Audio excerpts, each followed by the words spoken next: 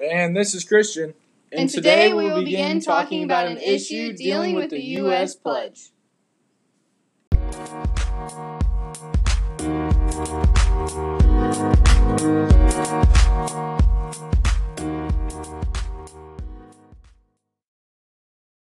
In this podcast, we will be speaking of the matters of should the words "under God" stay in the pledge or not.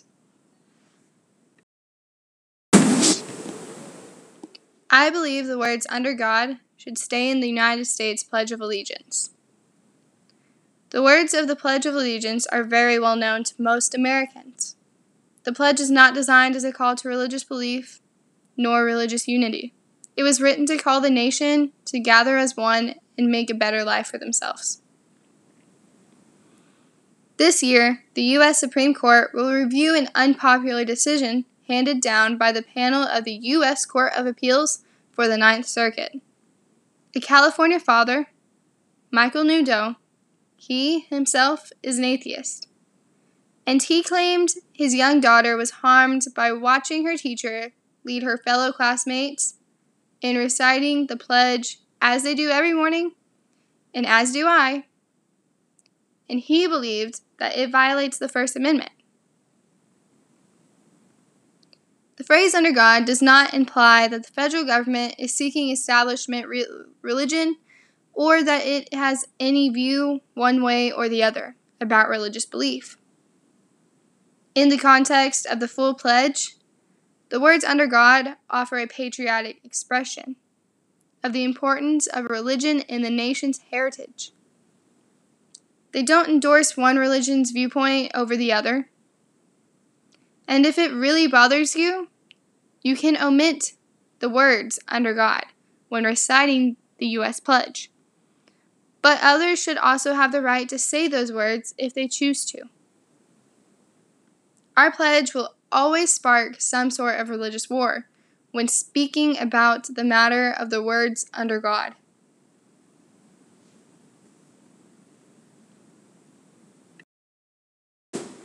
In this controversial subject over our United States pledge, I have understood both sides of the argument, but I will always continue to side with the argument where I feel my opinion is more fair to everybody.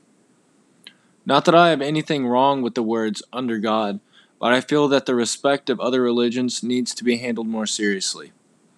You can always make up some excuse onto why the word God can fit everybody's religion, but in all reality, nobody takes these two problem-causing words in this way at all.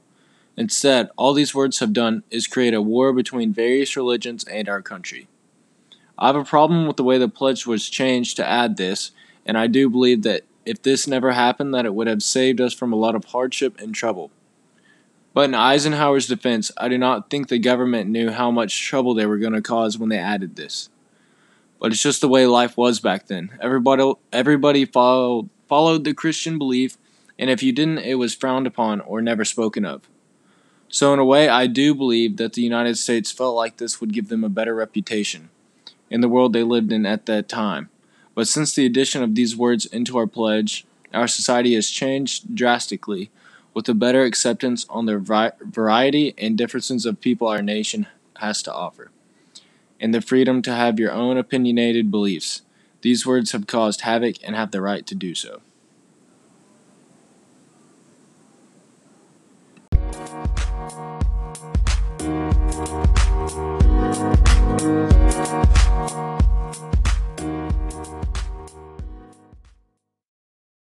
For many people, the Pledge of Allegiance is a symbol of America, as it should be, and many people also believe it consists of a religious exercise with the phrase "one nation under God."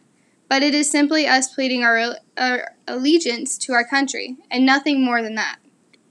But the words "under God" in the pledge contradict the First Amendment, and the original pledge didn't even have "under God" in the first place.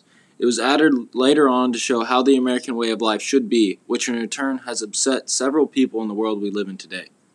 In my research, I came across the Elk Grove Unified School District versus Michael Newdow case, and the court believes that the pledge's purpose is to plead a statement of patriotism, that it is out of respect for our country and our troops. I think we got patriotism and religion confused. In the making of our nation, religious freedom was always a must. Trying to create a nation different with more freedom than the rest, and by adding these two words to our pledge, it contradicts the rules in making of our country. But people take the word God as it can only be referred to as Christianity, when it does not. God has many meanings, and it does not have to be the same person for everyone. When these words were talked about being added by George Darty in 1954, he stated that if you deny the Christian ethic, you fall short of the American ideal of life, which proves that the words were added by people with Christian beliefs.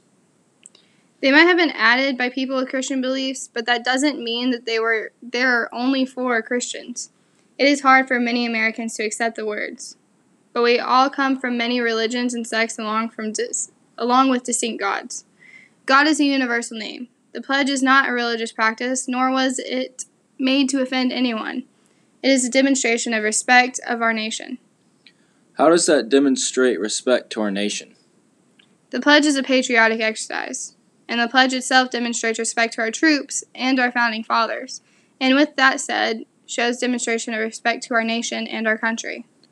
No matter if it shows respect to our country or not, there's got to be a better way to show respect than by putting Christian beliefs in our country's pledge.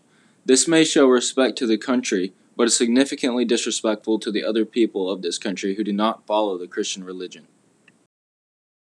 This will always be an issue, one that may never be resolved.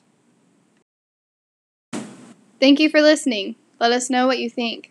Should the words "under God" be in the pledge or not?